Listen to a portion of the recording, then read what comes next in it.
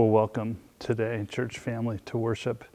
It's so good to be connected and to gather in this way for the third Sunday of Easter. The lectionary gospel text takes us to the book of Luke, Luke chapter 24, and I invite you to turn with me in your Bibles to that passage or point your devices in that direction. But as you do, I have a confession to make. I offer a little confessional this evening as I record this message.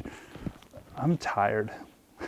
I'm tired of doing church online, and I'm tired of not seeing people the way that we're used to and the way that we have grown accustomed to it. I'm tired of there not being school for my kids, and tired of no gatherings. It's just been hard through these changes to adapt and to make it through. And I think there was an initial push of adrenaline to kind of get through it, but that certainly has worn off. But our text for today, to me, is just perfect. It speaks right to where we're at. It represents a couple of folks who also, I think, were just drained. And we're tired too. And so I'm excited to look into the text with you this morning. So today we turn to the book of Luke, chapter 24. I'll be reading from verse 13 through 35 out of the Common English Bible this morning. A reading from the Gospel of Luke. On that same day, 2 disciples were traveling to a village called Emmaus, about 7 miles from Jerusalem. They were talking to each other about everything that had happened. While they were still discussing these things, Jesus himself arrived and joined them on their journey. They were prevented from recognizing him. He said to them, "What are you talking about as you walk along?" They stopped, their faces downcast. The one named Cleopas replied, "Are you the only visitor to Jerusalem who is unaware of the things that have taken place there over the last few days?"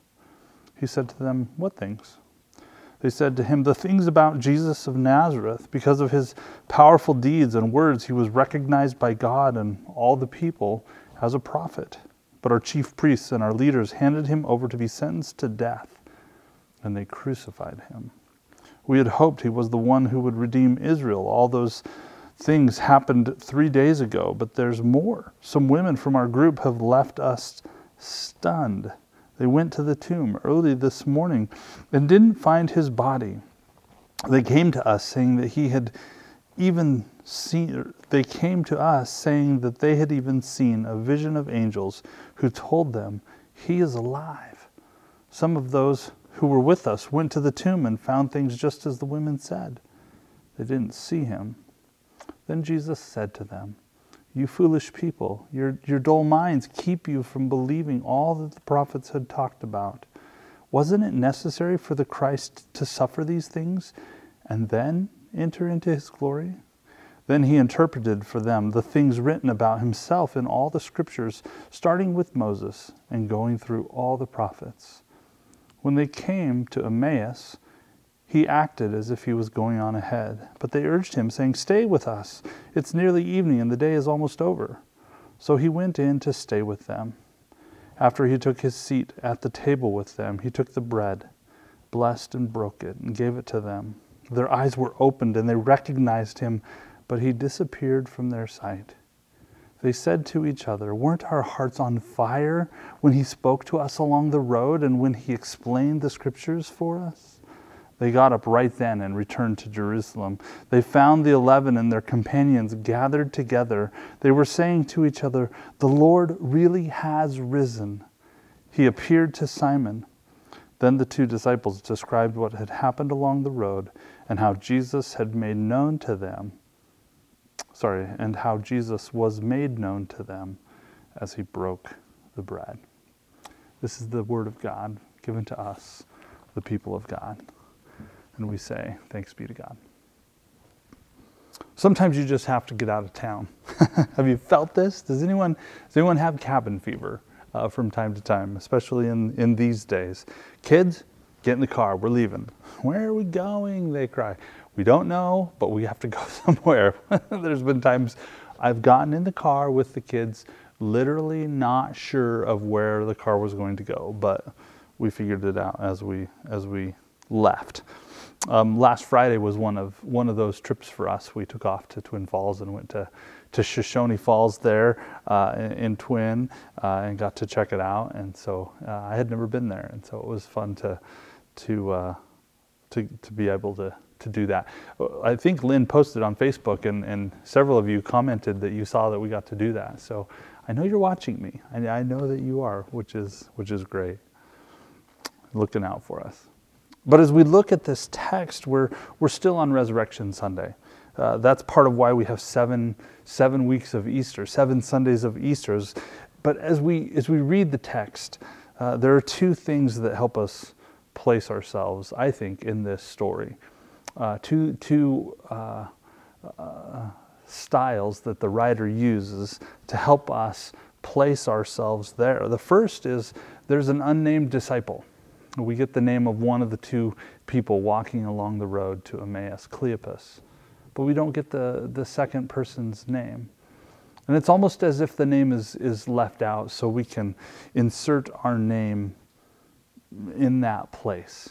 I read one commentator named Pater who wrote, this invites us to place ourselves in that story, to fill that role, to visualize ourselves walking from Jerusalem to Emmaus that day with Cleopas, the other disciple of Christ. The second is the reason for the disciples, the followers of Christ, not recognizing who Jesus was is not given. It's kept a mystery. It stays undefined. And gospel or commentators and biblical scholars have theorized and made hypotheses about why that might be. Was it their grief that prevented them? Through their tears, did they not realize that it was Jesus with them? Did God prevent it somehow? Was there some sort of intervention on God's behalf that kept them from recognizing? Were they just peripheral followers of Christ? Maybe they weren't. They certainly weren't listed as any of the 12 disciples, and so maybe they had always been kind of on the periphery of the followers of Jesus, and they never got a good look of Jesus. Did disappointment cloud their vision? This whole sense of hope is lost, and there was no fulfillment in the story of the Messiah. He wasn't who he said he was, or at least he didn't accomplish what we expected. And we are left to ask the same questions of us. How do our circumstances, what we're going through prevent us from seeing Christ in our midst, prevent us from seeing how Jesus is walking the road with us? I want to invite you today to put yourself into that story. Become Cleopas's companion. Experience the power of this story, the power of this narrative. I'm just like Cleopas. I'm just like the other disciple, the other Christ follower who, when asked, well, what's going on? There's times Jesus asks, what's going on? And I have a list. Well, this happened, and how can you not know this, God? Like A, B, and C. We line it all out. Are any of you like me? Sometimes you tend to be able to see things as they happen and focus on the details. And yet, it's a little harder to see the big picture, to draw up out of the details, to draw up out of our circumstances and understand and realize what's really happening in the big picture. Cleopas isn't wrong. He tells no lie. He doesn't err in his recounting of the stories of Jerusalem that week. But he simply misses the bigger picture. Sometimes I find myself recounting the events in my prayers, the events of life, the events of my past to God, which is kind of humorous, kind of comical, isn't it? Of course God knows. But Cleopas does it in this passage. He goes through what's happened and what's gone on. He says all these, Jesus of Nazareth had become powerful and influential maybe with the people because of his works and because of how he taught, what he did for people. They saw him as a prophet. And yet the chief priests, the leaders, handed him over to be crucified by the Roman government. And yet, even through the grief of that was 3 days ago, and yet even now we have reports, these rumors swirling that maybe he's alive, and yet that can't really be corroborated. We don't really know what that's about. Do you do this in prayer? You kind of recount the day. You kind of tell about your highs, tell about your lows. And I think God loves it. I think like an eager parent wanting to hear the ins and outs of a child's day, that God appreciates and is ready to hear from his children what's going on in the circumstances, and that it's okay to recount those things. Cleopas certainly wasn't wrong. But then Jesus begins to teach. Then Jesus begins to teach these two disciples. How cool would it be to be there, right? This is the line from the Common English Bible. Then he interpreted for them the things written about himself in all the scriptures, starting with Moses and going through all of the prophets. Jesus teaching about himself. Jesus teaching you. Can you imagine? Jesus is your Sunday school teacher. He's going to teach you about the Old Testament. He's going to teach you, have a little Bible study through the Old Testament. It's like the Old Testament lesson of a lifetime, right? Just survey of the Old Testament would be so cool. And to conclude this brief story about the two that were fed up, let's talk about the state that we're in. We're leaving Jerusalem. Jerusalem had been buzzing that weekend, buzzing all that week about the Passover celebration, and yet ended with such tremendous disappointment. It says their faces were downcast, and you get the sense that they were fed up. They were done with Jerusalem. They were walking away. They weren't sure about these women's reports. It left them unconvinced. They were skeptical. They were cynical. They weren't sure that they could count on those testimonies. But there was something about how this mystery companion taught the scriptures and spoke about the prophets. It caught them up. It captured their attention, caught up in their own imagination of what could be, and a new understanding of all that was written in the previous scriptures as Jesus taught about himself. And they invited him in. They had the privilege of physically inviting Jesus in for a meal. There's a lesson for us today in 2020, in the days of COVID-19, in our journeys and in our disappointments, in our isolation. How do we have open hearts? How do we have open minds? How do we have open spirits for the others around us? Clearly it's not just observe and repeat. Clearly it's not do like Cleopas does. I'm certainly not advocating to invite the stranger in for dinner. Have them seated around your table. That's not what we're called to do, I don't believe, in these times. But these Christ followers, spurred by something, even as they were walking away from Jerusalem, had the sense, had the presence of Spirit to invite Jesus in for a meal. And the most beautiful thing happened. The most beautiful thing happened. The guest of this meal became, for those who had gathered, the host of the meal. He broke bread. He says he blessed the bread, he broke it, and offered it to them, offered it to each of them. And their eyes were opened.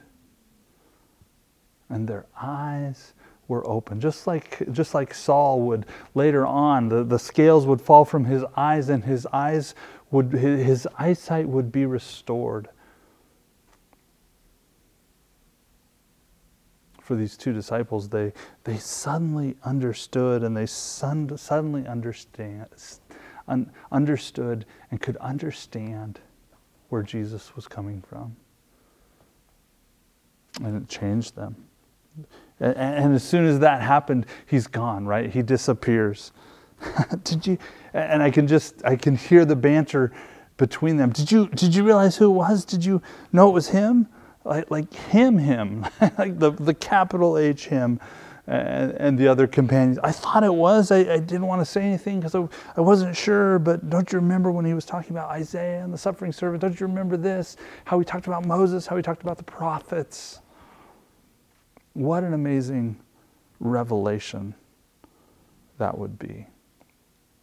What does it say they did? They went back to Jerusalem, hope restored, faith restored, understanding that it was true. They had seen, they had heard, they had encountered, and they ran back to the group in Jerusalem.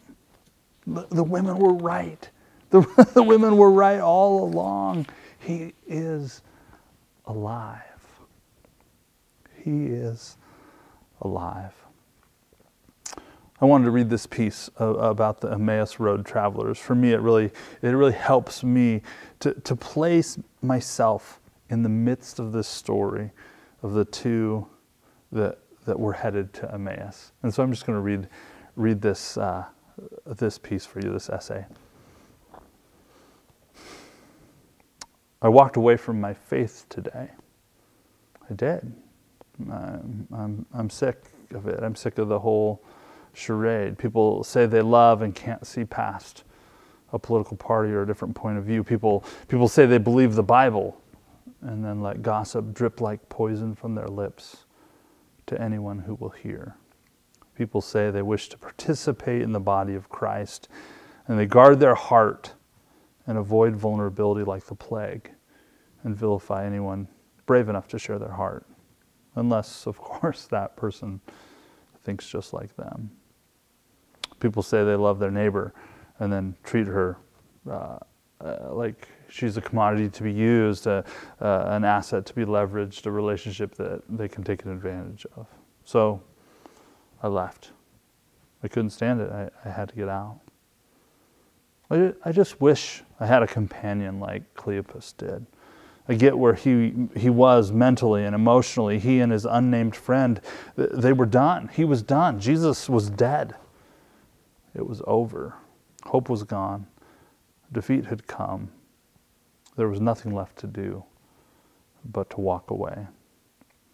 They had hovered near the trial that was not much of a trial. They had seen the darkness fall and heard the descriptions. Even the swirl of rumors that cropped up that day could not hold them in Jerusalem. They had to get out. Had to get out of Jerusalem, out of the area. Out. But then there was this man who joined them.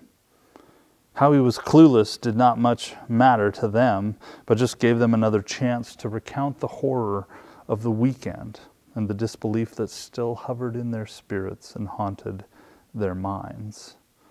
As they walked along, they stopped their lament long enough to hear the story of grace and the perspective of the Scriptures from a whole new view.